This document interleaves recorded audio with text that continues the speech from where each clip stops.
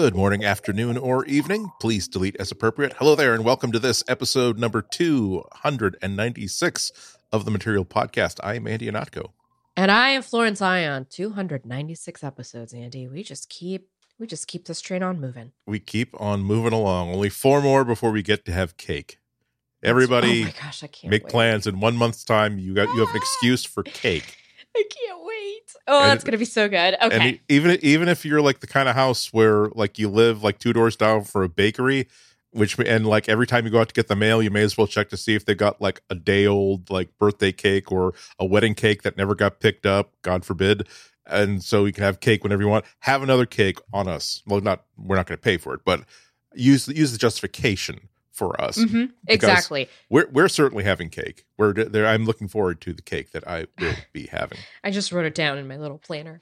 Andy, I tweeted you last night because unfortunately we're a little late this week on the podcast. I need childcare, so I'm just going to put that out there. It's just the realities of the world we're in right now. And I need adult supervision. It all works out. Exactly. So last night I was just like trying to calm my brain down. We were doing our routine watching of Columbo last night being Wednesday night.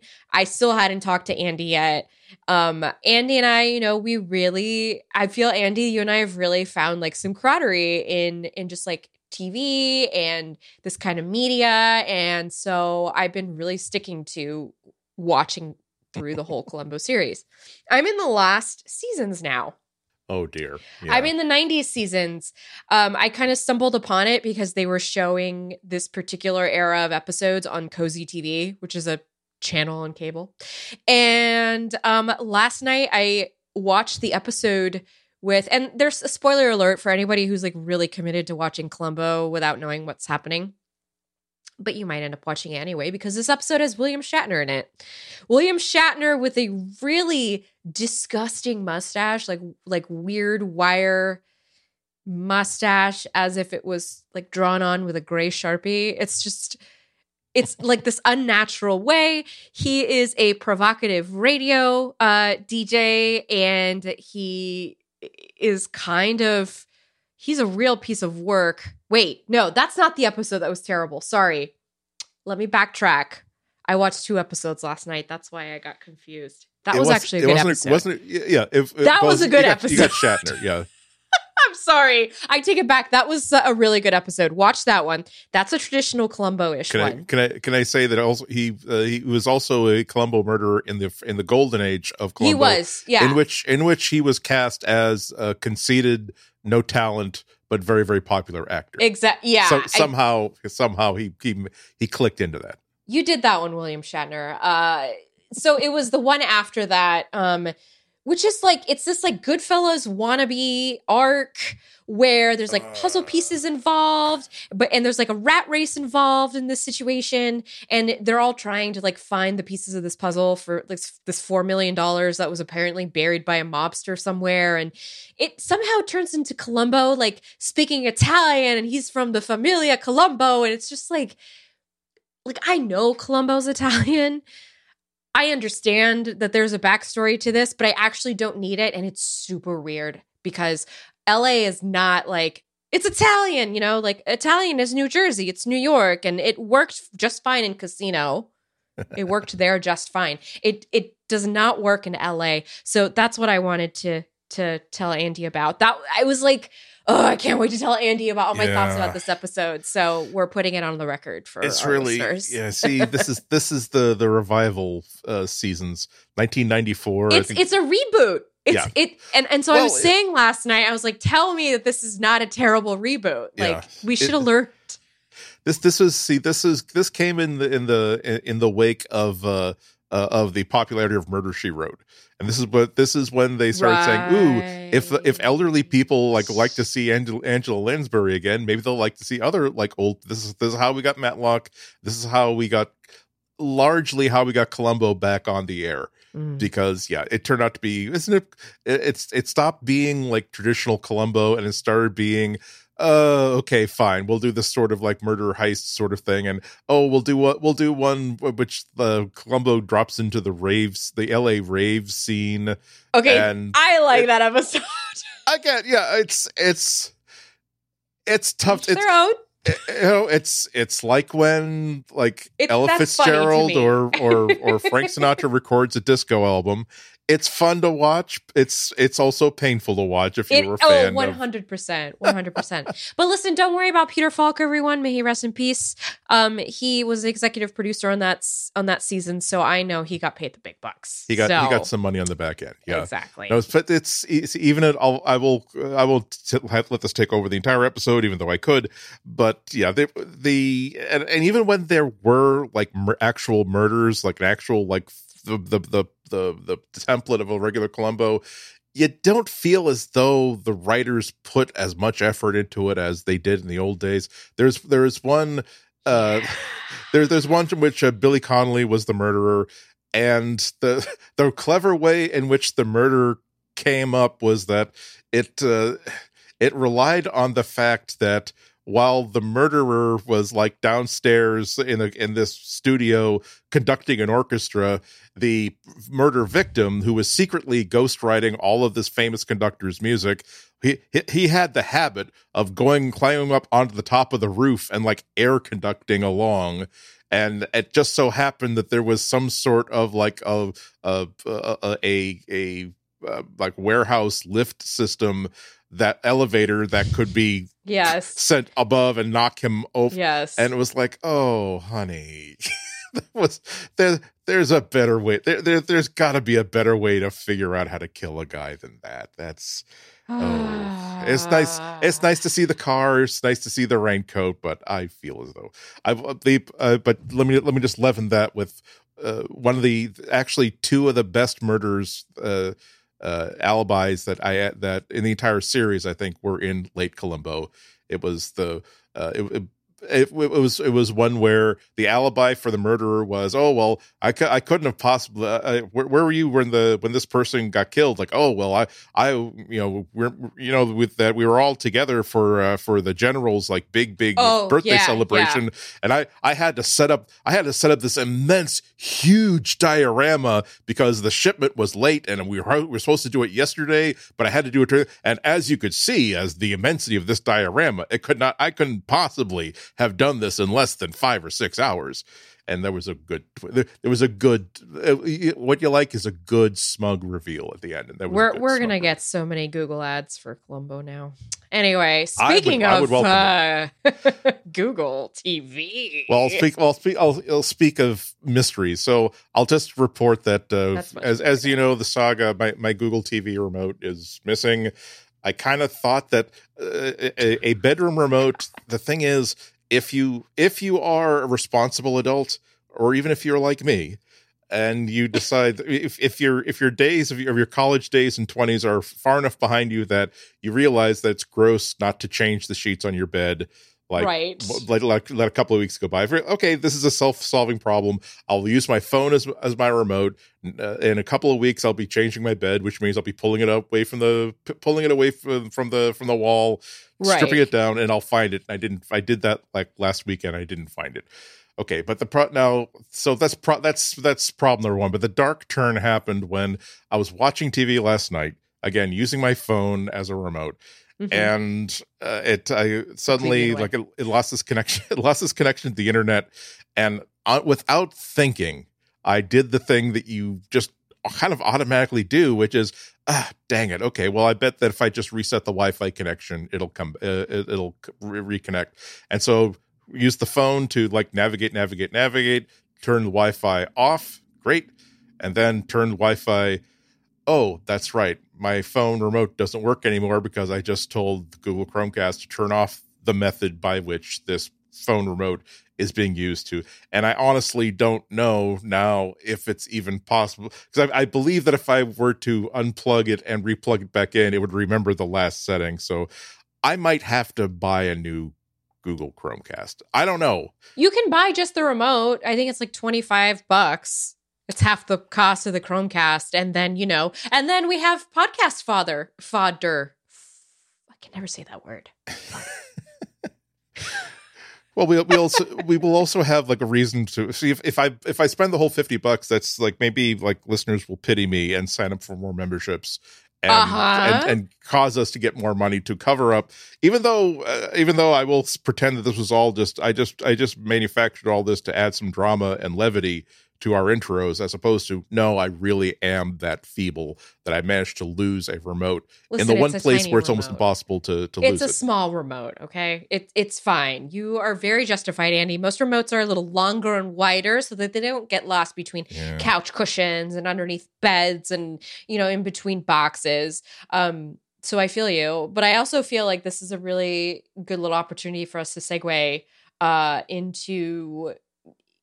into the whole membership thing that you were mentioning earlier.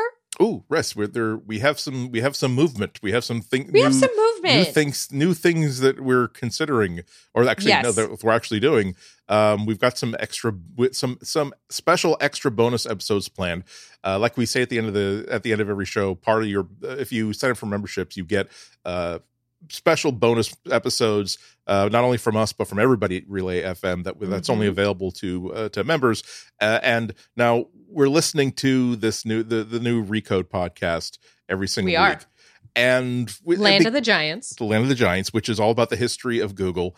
And it would be kind of nice to have a combination of Oprah's book club and the what's the thing they do on Bravo after the one where they get everyone who's just on the episode of the reality TV show, the reunion, exactly, and the big wine flinging, shade throwing reunion. Yes. A combination of that. We want to do an episode in which we kind of catharticize this experience that we've had, but with sources, exactly, with sources.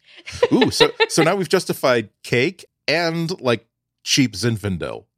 Oh, 100%. 100 Zinfandel, Andy. Chardonnay? You couldn't even go for a Yeah, come on, we're doing spritz, okay? Okay, fine. We're going to do spritz. Which, by the way, is when you add carbonated water to the white wine. None of the best people drink rosé. No. Anyway, okay, before we go on a wine talk, actually, this is good because if you join us for the bonus episode, then you can bring yourself a glass of wine and listen to us, and we can be like a real book club. We'll be in our cozies. We'll light some candles.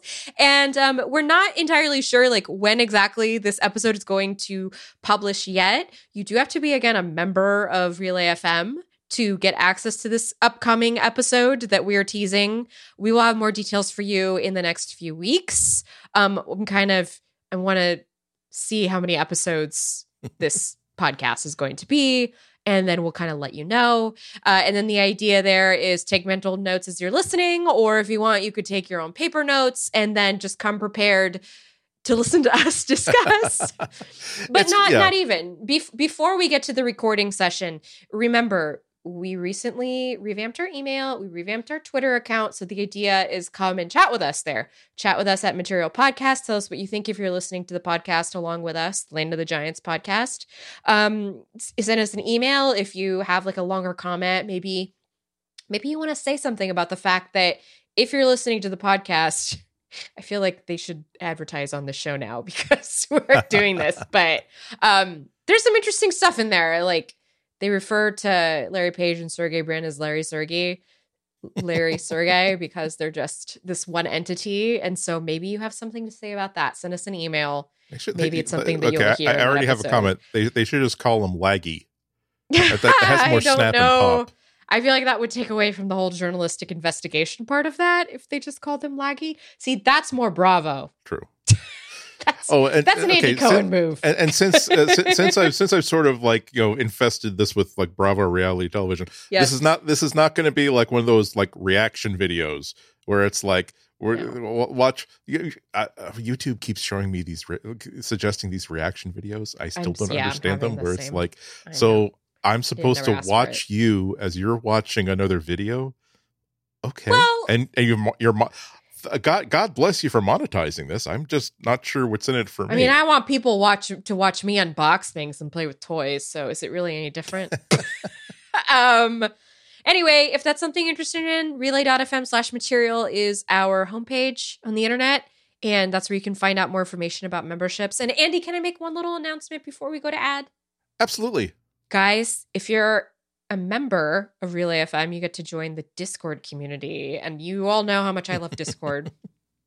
and I'm on it. And, I have my own Discord and everything, which is great. I love our little community. But yes, Relay FM has one too. And in there, we have a Google channel.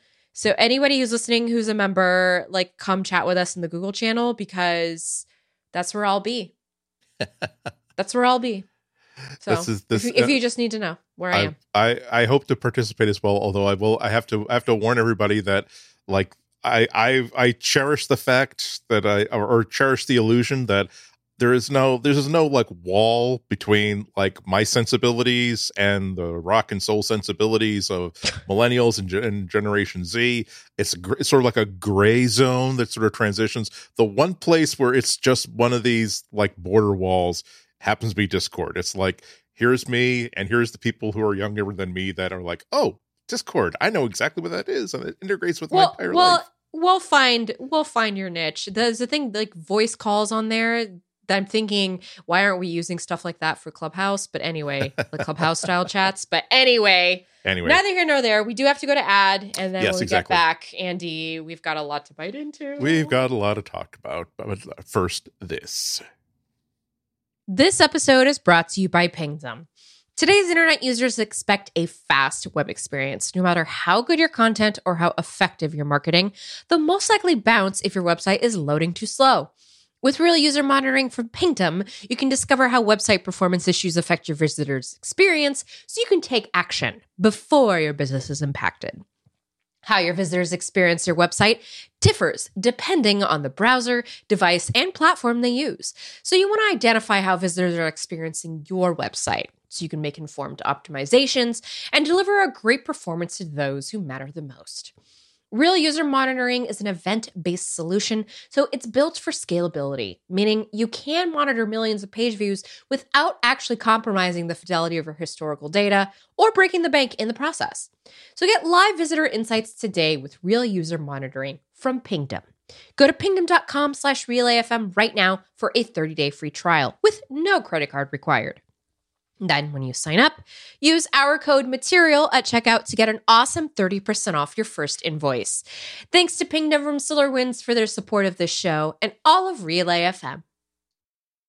Well, the other shoe that I think you've been waiting for the past few weeks has dropped. There was some foreshadowing involved when we reported the news that co-founder of Google's ethical AI research team, Margaret Mitchell, had all of her Google accounts and Google access locked without warning just about 2 or 3 weeks ago, that this was going to be a precursor to Google finding a reason to dispose of yet another co-founder of an ethical AI researcher. And of course, just a few days ago, she tweeted the simple words, "I've been fired." And yeah, that's what's happened. Her firing comes just 2 months after Dr. Timnit Gebru's her Google accounts again were locked down about a month ago. And the Google did release a statement, quote, "After conducting a review of this manager's conduct, we confirmed that there were multiple violations of our code of conduct." Oh, Margaret. Oh, Margaret. Don't be evil is no longer a code of conduct. As well as of our security policies, which included the exfiltration of confidential business sensitive documents and private data of other employees. I knew that they were going to get her on that, because that is a textbook case of, you did something wrong, we fired you. Yeah, you know what I mean. That's just a common business thing. That's not exclusive to Google. It's really especially in a tech company, and especially in a company like Google, where you're dealing with personal information. That there has to be there is a very, very clearly understood rule that you do not. Here is the bucket that you are allowed to carry data in. You do not take any data. It's Anthony Lewandowski's fault. Okay, you just got to blame him because he took all. Okay, I'm sorry. I'm not trying to make light of this. Let us continue. We shall continue. So let's acknowledge that if Google was looking to fire her for cause, she did give them a good cause to lean into. Right. It is disappointing that, as with Dr. Gebru's termination, Google's public statements are hiding behind claims of standard procedures and rules and disavowing Google of having any agency in the decision whatsoever. You'll recall that when Dr. Gebru was let go, it was, oh, well, gosh, she submitted her resignation, which we, of course, were heartbroken to have to accept, when she said, well, actually, no, I said that here's some things that I really wish to have settled. And if not, then we should talk about, like, other things, including my eventual departure. Great. You're fired. Yeah, exactly. Yeah. So the also, but the thing is, it does bear mentioning that the code of conduct and security violations that Dr. Mitchell committed, they were related to her use of scripts that she wrote and ran to corroborate and document the issues inside of Google that led to Dr. Gebru's termination. The culture and the problems that the ethical AI team was having, simply getting work done under the umbrella of Google. In her own words, she said that she did this stuff to, quote, to raise concerns about race and gender inequity and speak up about Google's problematic firing of Dr. Gebru. So we've talked about this a couple times before. I'm pretty much disgusted with Google's track record and yearning for them to be more transparent about exactly where their thought processes go and why they seem to have problems holding on to some of people who are working for ethical use of technology. But I think that it's probably a good opportunity, given how much these players have been speaking their own words on Twitter, to let their own words speak. And before the firing on February 15th, Dr. Mitchell tweeted a long tweet thread that was really, really on the money as far as what her feelings were. She says, "Good day, world. Entering week 5 of being locked out of work after witnessing something very wrong wrought by my superiors targeting Timnit Gebru. Exhausted by the endless degradation to save face for the upper crust in tech at the expense of minorities' lifelong careers. Constant judgment and alienation as a computer science research scientist who doesn't look/talk like what is accepted of tech women is exhausting. You already know who defines what is, quote, accepted, unquote, and how intensely that ejects tech minorities. In other words, even after being a world expert with a long and productive career, I still have not made it to a stage in tech where my thoughts or analytical abilities seem to particularly matter. Worse than that, they're regularly regarded as wrong. Being constantly treated as wrong in a system that creates more barriers and less opportunities for you compared to your male peers is not great. If you care about your career, you have to therefore, quote, fight, unquote, to remove the additional barriers, see, e.g., my current barrier. All of my professional work is actively being taken from me and has been for weeks. So I have to start my work from scratch while being shunned." Yeah, I can really relate to that, being in the industry, and I can relate to all of that. And I think that's why, in particular, this story is hitting so hard, because, there's a greater movement to just, we don't want to be treated like garbage anymore. Yeah. You know who I'm talking about when I say we, all right? I don't need to keep on expanding it. And a lot of the discourse around what's been going on with Google's AI team in the last couple of months, I'm really pleased to see that there is still discourse around this, because this happened to Timnit Gebru back around the last holiday season. So it's been going on for a couple of months now. Yeah. Exactly. And so this has been going on for a couple of months, which means, this is part of what the movement has been about. And again, a lot of the discourse I've seen around this has been like, hey, Google, why are you doing all this PR mess ups? Like, you tell us exactly what you want us to think and hear about what you're doing at the company to keep these things from happening. And yet we can't help but seeing these things keep happening. Like, these people keep sort of perpetuating the narrative that you don't want people to have about you. I know it's a big company, but yeah, and we get, I've seen online and as part of the conversation around this in Reddit and other message boards, and also I've received emails and tweets from people who are saying, "Oh God, why why are they getting so much attention? Look, she broke the rules about security. You get fired. That's it. Right. Dr. Gebru said, hey, gave them an ultimatum, says, do this or I walk. And they said, okay, great, you get to walk. And it's that's as simple as it is. It really isn't. And this is one of the reasons why I do like in this particular instance to quote what she and the other players and other people who are working in the team have been saying, because this is not two people who are just, they were fired because they kept saying mean things about their employers and they kept breaking rules. The intensity of some of the things they're saying. Here's February 19th was the day in which she was fired. This is her tweets, just simply, I'm fired. Yeah, end of week 5. I'm in too much pain to articulate much of anything useful. Oh my God. Firing Timnit Gebru created a domino effect of trauma for me and the rest of the team, and I believe we are being increasingly punished for that trauma. Short and effective, yeah. Yeah, I relate so much. It was a little triggering to see some of this played out, because by the way, it's I don't know what it was.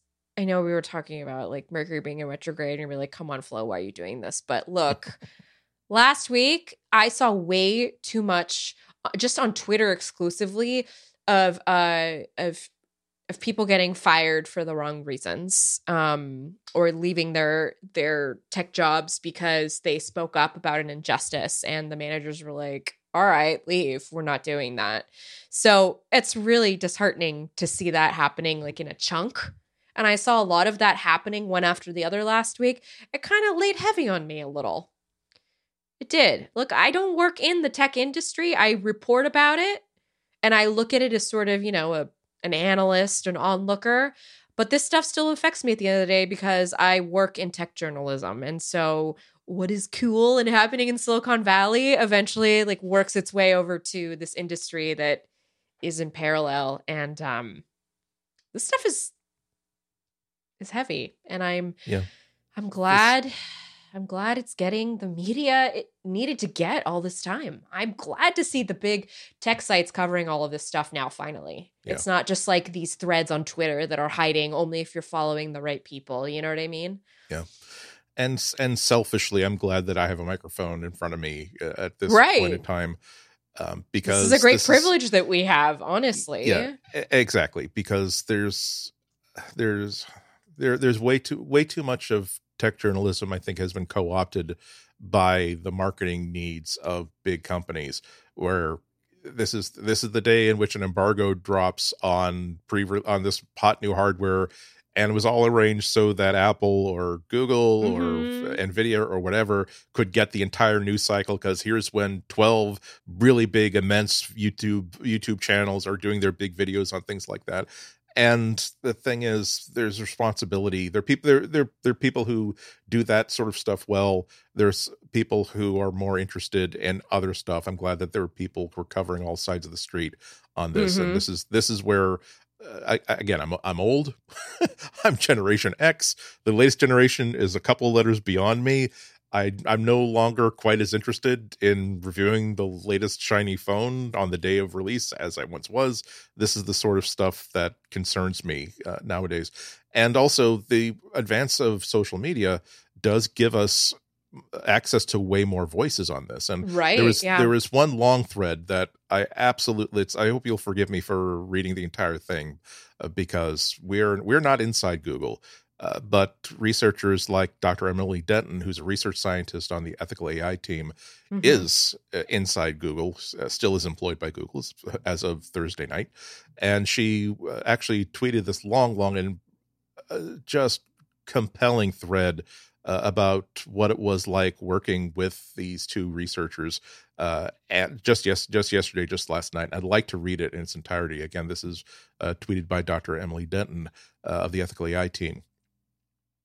As I process the abrupt firing of my manager, Margaret Mitchell, and Timnit Gebru's firing, I keep coming back to the incredible feat they achieved in building such an incredibly diverse team, and one that truly thrived for a time within the confines of the corporate structures that are at best not designed to support us and at worst set up to harm us. They built a team with such intentionality, with a vision of inclusivity that they embodied, not just talked about. Their leadership and managerial style was and is rooted in care and compassion. They provided a safe and supportive environment that drew in folks from so many underrepresented groups within Google and tech more broadly, and who might not have been able to thrive elsewhere. They were acutely aware of the structural barriers preventing those who deviate from the prototypical Google mold from moving into positions of power, as well as the mechanisms that consolidate power and protect abusers. And they talked about these things, gave language to shared experiences, held space for others when they reached out, and built support networks in the process. In doing so, they challenged the status quo and put themselves in vulnerable positions time and time again. They also understood intimately that our research couldn't be divorced or abstracted away from the lived realities of how AI systems are developed and deployed in ways that intersect with multiple forms of oppression. And that to meaningfully work in this area means one must also continually examine the systems of power and privilege operative in our own lives and communities, including our academic communities and within our respective institutions. They also created space where interdisciplinary research could thrive, research that is critical to understanding and intervening in the harms perpetuated by AI systems, but that was previously undervalued. They quite literally altered the landscape of Google research, shifting what kinds of research was valued and recognized as critical. So much of the work they did here remains invisible outside the company, or even outside a small network within. I felt so deeply supported in my research and as an individual by Timnit Gebru and Margaret Mitchell. I feel the pain and anger of their firing against a backdrop of immense gratitude for having the opportunity to work with and learn from such talented and visionary researchers. Even now, while dealing with the aftermath of being fired in such an awful manner, they continue to remain focused on caring for and supporting members of the team navigating an uncertain and increasingly unsafe environment. Thank you both so much. That is intense. Intense, and it makes you, it encourages everybody to think about the sort of leadership that inspires someone who worked with these people to write so eloquently and so directly and at length.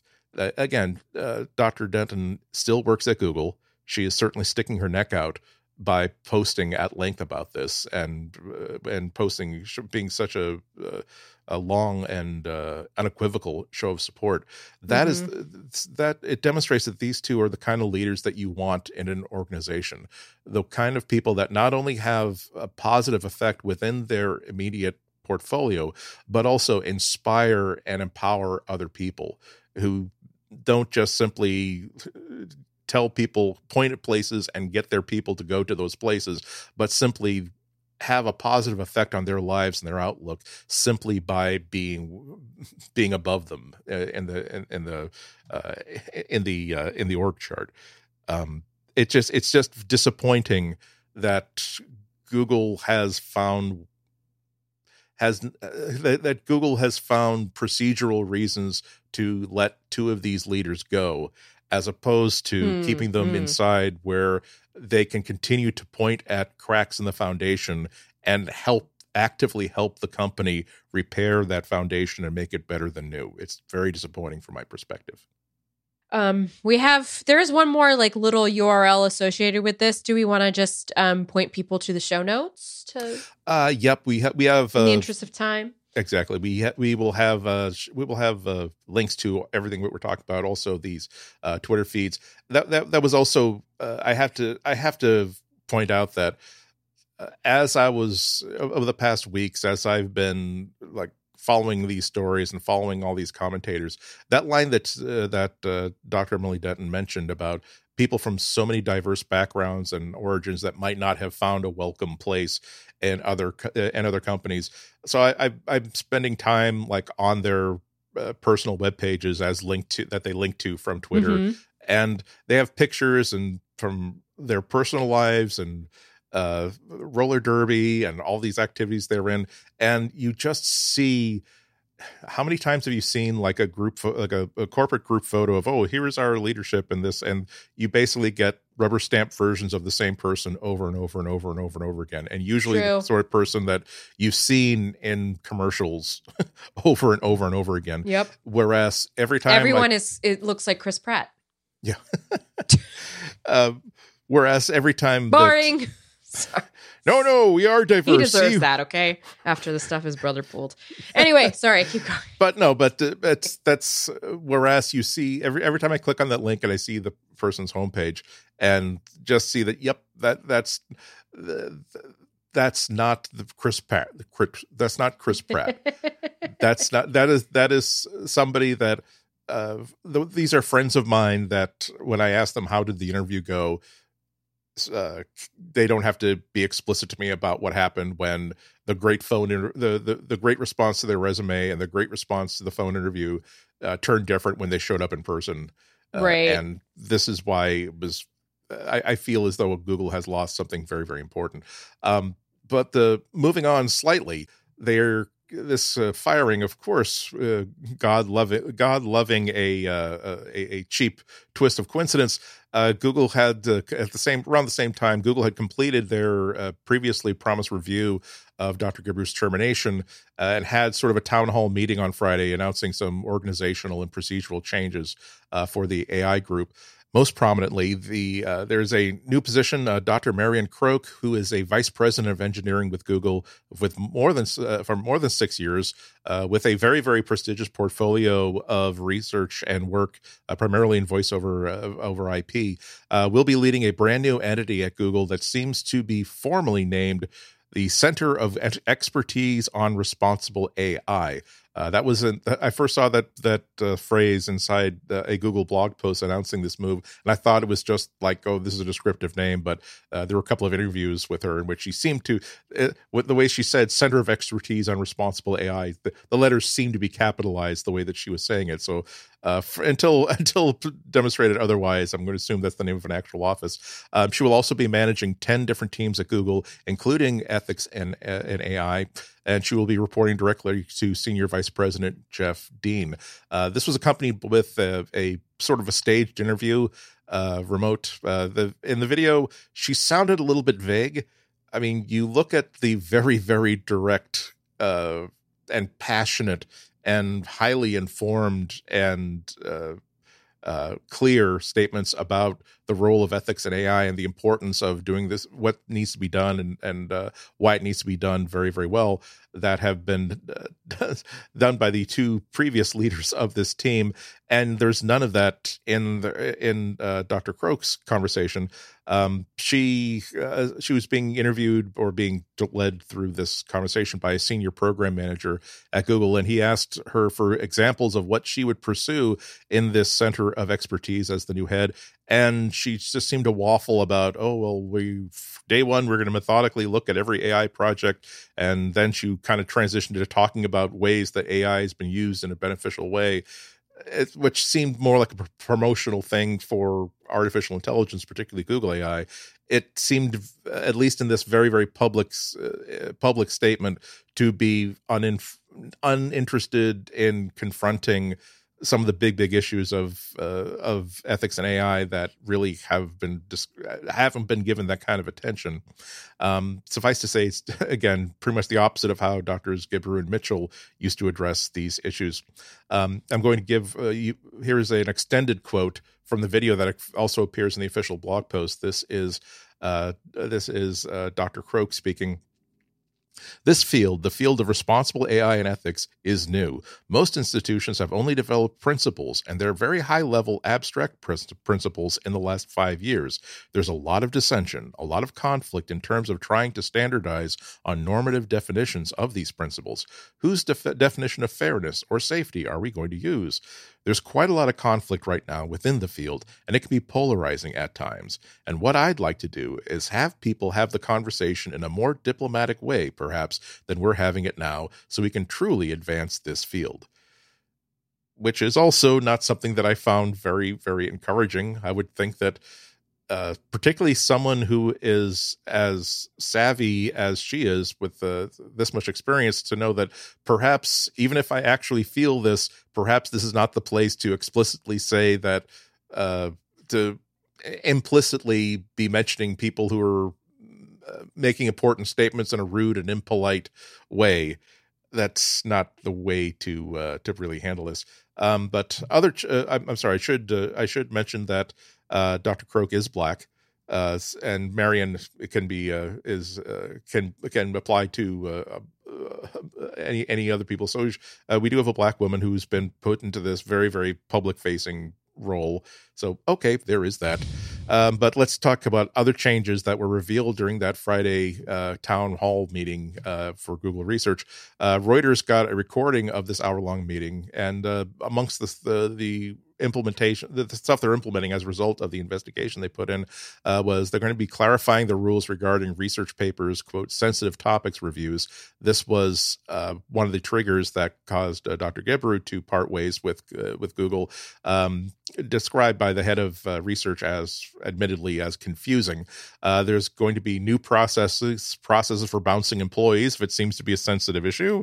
The AI division, optimistically, is bringing in an outside consulting firm for a wide-ranging racial equity impact assessment, which will lead to specific and tangible recommendations. Let's see how that works out. But let's, again, via Twitter, let's see what how this kind of went down. Turns out that the ethical AI team had no idea any of this was going on until they actually saw the blog post and heard the news at this meeting, even though they were promised they were going to be part of this process of evolution, improving things. Dr. Alex Hanna via Twitter, again, I'm quoting directly, it turns out that the ethical AI team was the last to know about a massive reorganization, which was prompted by our advocacy. This was not communicated with us at all, despite promises that it would be. Nothing about what we asked for has been addressed here. Sami Bengio is no longer in our reporting change. An apology has not been offered to Timnit by Jeff Dean or Megan Cacholia. Our input for such an organization was solicited, but then decided upon behind closed doors. This is nothing short of a betrayal. We were told to trust the process, trust in decision makers like Marion Croak to look out for our best interests, but these decisions were made behind our backs. With that, we can leave that there because it does speak for itself. We'll be back after this. This episode of Material is brought to you by Mint Mobile. After the year we've all been through, saving money is on a lot of people's minds. If that's you and you're still paying insane amounts of money every month for wireless, what are you doing? Switching to Mint Mobile is the easiest way to save this year. As the first company to sell premium wireless service online only, Mint Mobile lets you maximize your savings with plans starting at just $15 a month. I mean, hey, we're not really leaving the house. Why are you paying for all of that data? I have found Mint Mobile to work just as well as my old plan. And the fact that it's only $15 a month means that I am saving a lot. And I still have access to all the basics that I need so that when I am out with my mask on, I've got my tunes to listen to. I've got the phone number where everyone can contact me. And it's still $15 a month. For people looking for extra savings this year, Mint Mobile offers premium wireless for $15 a month. Again, by going online only and eliminating the traditional costs of retail, Mint Mobile passes significant savings on to you. All plans come with unlimited talk and text and high-speed data delivered on the nation's largest 5G network. Use your own phone with any Mint Mobile plan and keep your same phone number along with all your existing contacts. And if you're not 100% satisfied, Mint Mobile has you covered with their 7-day money-back guarantee. To get your new wireless plan for just $15 a month and get the plan shipped to your door for absolutely free, go to mintmobile.com/material. That's mintmobile.com/material. Cut your wireless bill to $15 a month at mintmobile.com/material. Thanks to Mint Mobile for their support of this show and all of Relay FM. Okay, from Google's not dealing well with their employees department, we go to something more cheerful. COVID-19, in case you need reminding this thing. we're building a pyramid. We're going up. We're going up on the happy meter. Well, particularly because if the last topic made you upset with Google, you might be happy to know that California is not renewing its contract with Alphabet's Verily company, a health organization, which they had contracted for a year's worth of COVID-19 testing areas and systems. The contract cost the state $62.5 million and covered 100 testing sites across 30 counties, but it wasn't making a lot of people very, very happy from the outset. It should be said that Verily should be credited for a situation. In March, they spun things up really, really quickly, in a situation that nobody had anything going on, but now Verily was able to get something in play very, very quickly. Credit where there is due. However, things kind of tail off after that. Governor Newsom at the time specifically said that the Verily testing sites would be covering some of the state's rural and urban communities that have been, quote, disproportionately affected, unquote, by COVID. However, from the earliest stages, Verily was criticized by public health experts for what they termed a misguided approach towards targeting those vulnerable communities. Dr. Jorge Caballero, a Stanford physician, was one of these experts who were claiming that the testing program wasn't serving the state's poorer communities. He's told the San Jose Mercury News, quote, "The whole strategy was just sort of backwards from the get-go. Why were we spending this money if it wasn't solving problems and it was creating additional problems?" In addition, a lot of citizens were reporting that to get access to the testing platform required a Google account and to just book appointments. That's good, and it was very, very difficult for Spanish speakers as well as for people without smartphones. They were also criticized because their tech company, they don't have the ability to process their own tests, so they had to subcontract that work out. Often at a very, very large markup. The target, I think, for individual testing was somewhere around $30, and the cost of a test done through Verily was something around $80 to $120 per person. So that was they weren't fired. They were simply, again, it was their contract was up and the contract was given to a different organization. So we would not be renewing our contract with you. That's It's so been wild great. to me. It's been great. We think that you've been great. We think you're going to do great things after we're no longer doing any business with you whatsoever. It's been great. Yeah, it was interesting. This came through my feed today on Thursday when we were recording, and I took this test. I took it in an area that would be considered one of the impacted urban communities where COVID testing was needed and necessary. And it is, just for what it's worth, I took it at Rite Aid, and I guess Rite Aid is like continuing its contract with Verily. It's the only one that it's going to do. Oh my gosh, can you believe that? Like, I was wondering why they needed my insurance information. There is the whole thing about this COVID testing.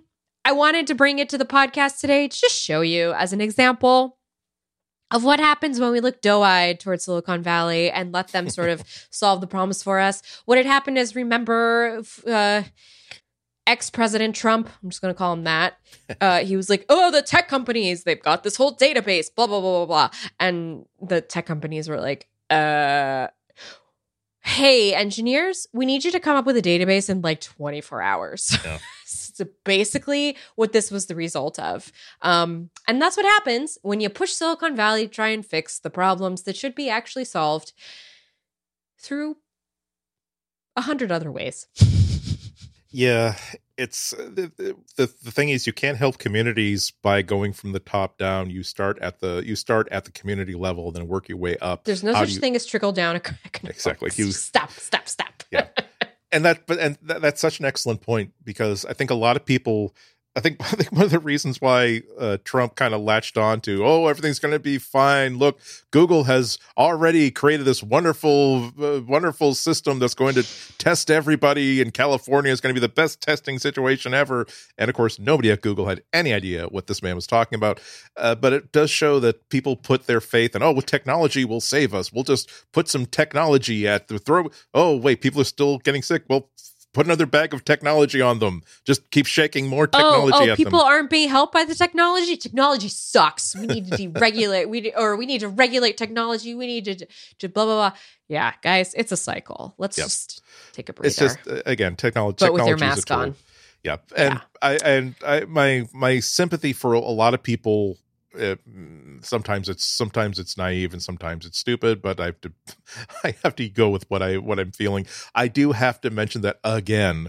This is a first time situation. Really hard to say what in retrospect how to launch it. However, you can look at the results and say that no, these were not the results that were hoped for. And again, it just comes down to no matter what the problem is, if you're trying to address help people inside a community, you start at the community. And then you figure out a way to connect that community to the resources that they need and the services that they need. You don't simply we've created this wonderful little carpeting of technology that will help everybody. And what do you mean? I don't care about these bulges and deal with it. It's fine. It's fine. Look, it's technology. It's Orlon. It's carpet. It's Scotch guarded. You'll love it. So, are you going to use the same voice, Andy, for Wear OS? No, I might have to roll out a new one. So let's, okay, go. This is the theme of this entire show is Google taking it on the chin. And by taking it on the chin, I don't mean that people like stealing up to it in a dark alley and hitting on the chin. I'm talking about Google stepping on a rake and just getting whacked in the face with a big like 6-foot shaft of hard Google. Ash. Yeah. So we got some updates on Wear OS. As anybody who has any experience with Wear OS over the past 5 years would know that basically they're bad, stupid, silly things that give us an excuse to continue to make fun of it. Hey. Have you? It turns out that the Hey Guillermo hot word where that wonderful thing where you just simply lift up your watch and you say activate the assistant and then you ask it a question. It does useful things. It turns out that it's been broken for months and months and months, and Google hasn't done very much about that. But isn't that the selling point of Wear OS? Why, yes, exactly. It is. Unfortunately, not right now. Yeah, you can not so much. I mean, you can still push buttons and activate it, but it's not the cool thing where you just speak into the damn thing and it works things for you. 9 to 5 Google says that the issue first started showing up in November of 2020. And if you look back at the Google issue tracker page, there's a report that was filed in early November that has since received 974 stars from other users, indicating this was not an isolated problem. Droid Life found reports going as far back as June. If you take and look at other places, Google told The Verge that they're, quote, aware of the issues some users have been encountering, unquote, which I should say doesn't mention that they care, but hey, we're aware of it. We're having a good laugh at everybody's expense, as we have for the past 3 or 4 years regarding Wear OS suckers. And they will be helping its partners, quote, address these and improve the overall experience. So if you are, for some godforsaken reason, still wearing a Wear OS watch, don't worry. Soon it will be a poke in the eye with a blunter stick. But again, just in case this has broken your faith that Google is still heavily invested in improving and adapting Wear OS to be competitive with other smartwatches and activity trackers, well, you know how we've all been yelling since day one. How come there's no screen recording feature on my watch? How come? I actually have a Post-it note next to like on my monitor here say, stop going on and on about how you refuse to wear this stupid second tier watch that can't even do screen recording, because I know you guys are sick of it. I'm almost as sick of it as you are. But hey, help is coming. XDA developers during the usual yeoman's work of tearing apart distributions of apps to look for interesting code or text that's in there. Notice that there are strings inside inside the Wear OS phone companion app referring to Wear OS screen recording, quote unquote. And so maybe this feature is coming soon. So don't worry. Cool. Again, battery life is 2.5 hours on a good day. You won't be able to use the assistant by calling it attention. It's not very pretty. The interface is very, very slow and sluggish because it's using basically 6 or 7-year-old mobile chip technology.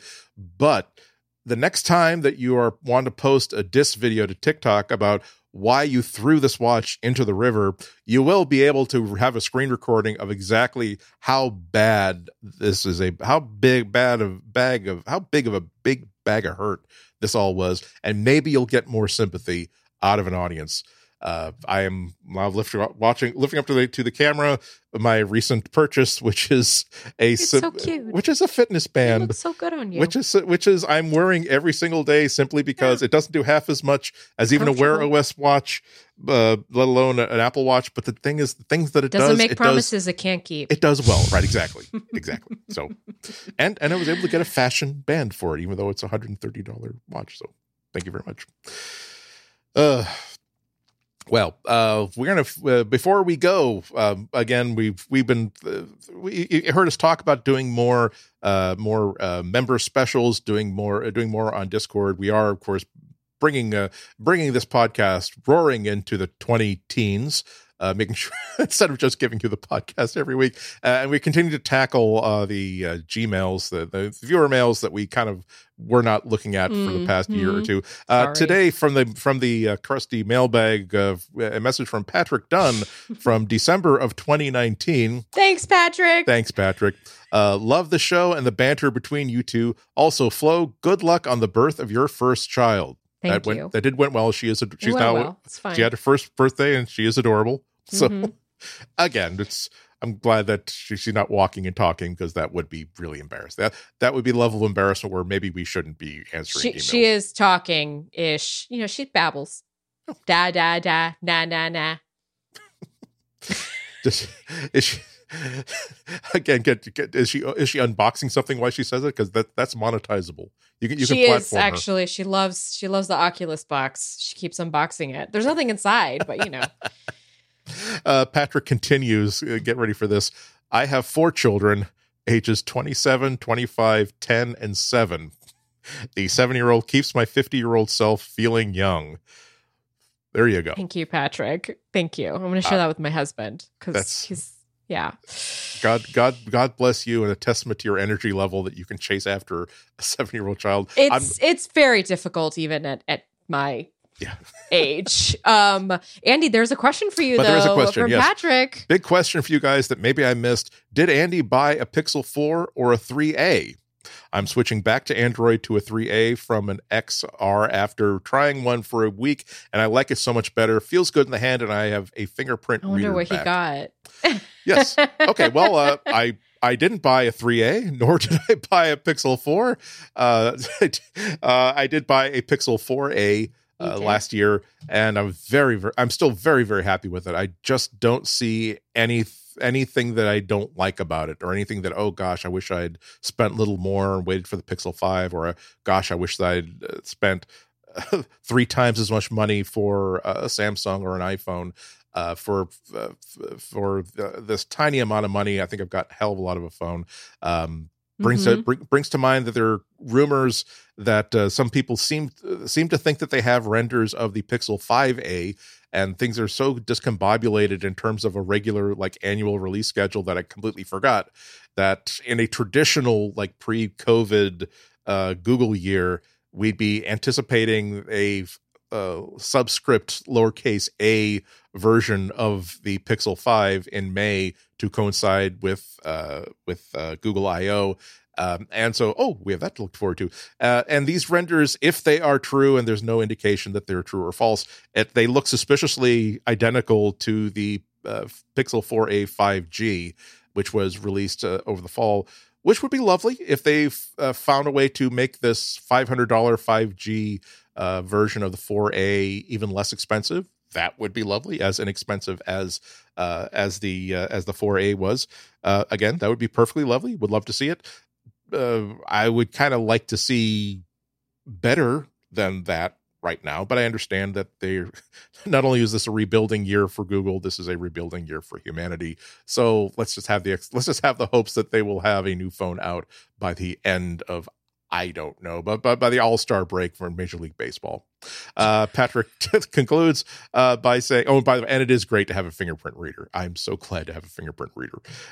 Keep up the great podcast, and I hope it continues on. There you go. We've continued on. We're still here. We're still here. We're still here. In so many ways, we are still here. We are so Thank totally you, Patrick. here. Thank you for writing us like over a year ago. I'm sorry it took us so long to read. But we're still here. And if you want to write us, you can email us from RelayFM/material, which is our, again, home on the web. FM. We have one of those fancy newfangled top-level domains.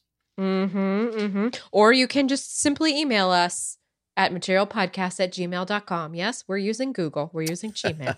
Yes, we are eating our own dog food or eating other people's dog food.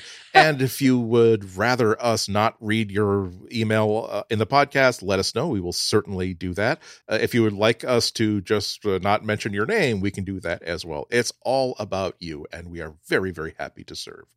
So happy to serve. Exactly. So again, and also relay.fm/material are places where you can once again sign up for memberships where we got so many good ideas going that after the podcast book club idea of Flo's, I there's another idea that we discussed that was my origination that I made the $20 purchase that will fuel this idea. We haven't. I don't want to announce it yet. Okay. But we have discussed it.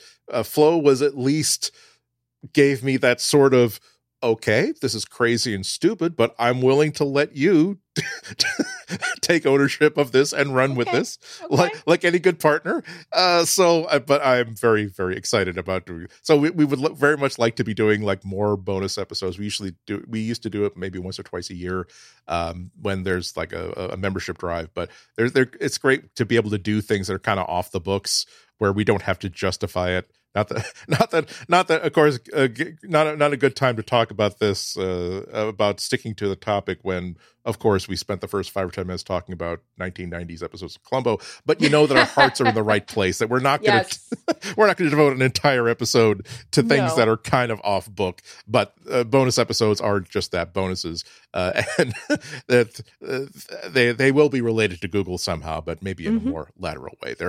Anything you can tell. I think you can tell by the tone of my voice how broadly I'm smiling just thinking about some of these bonus episodes that we're considering. So hopefully you'll have a lot to look forward to if you sign up for a membership. Again, go to relay.fm/material. Flo, anything really wonderful and exciting and full of flowness that you'd like to people to take a look at over the next week?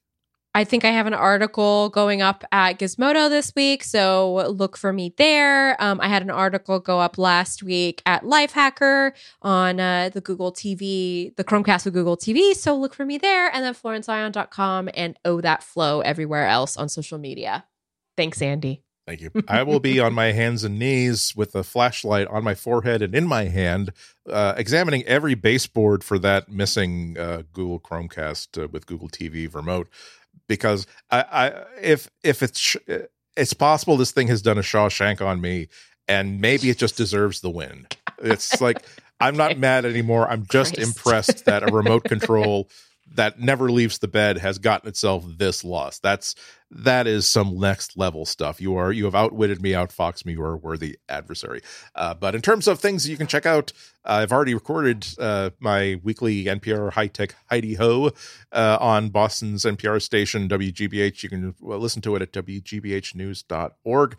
As always, you can stream the current show and previous shows.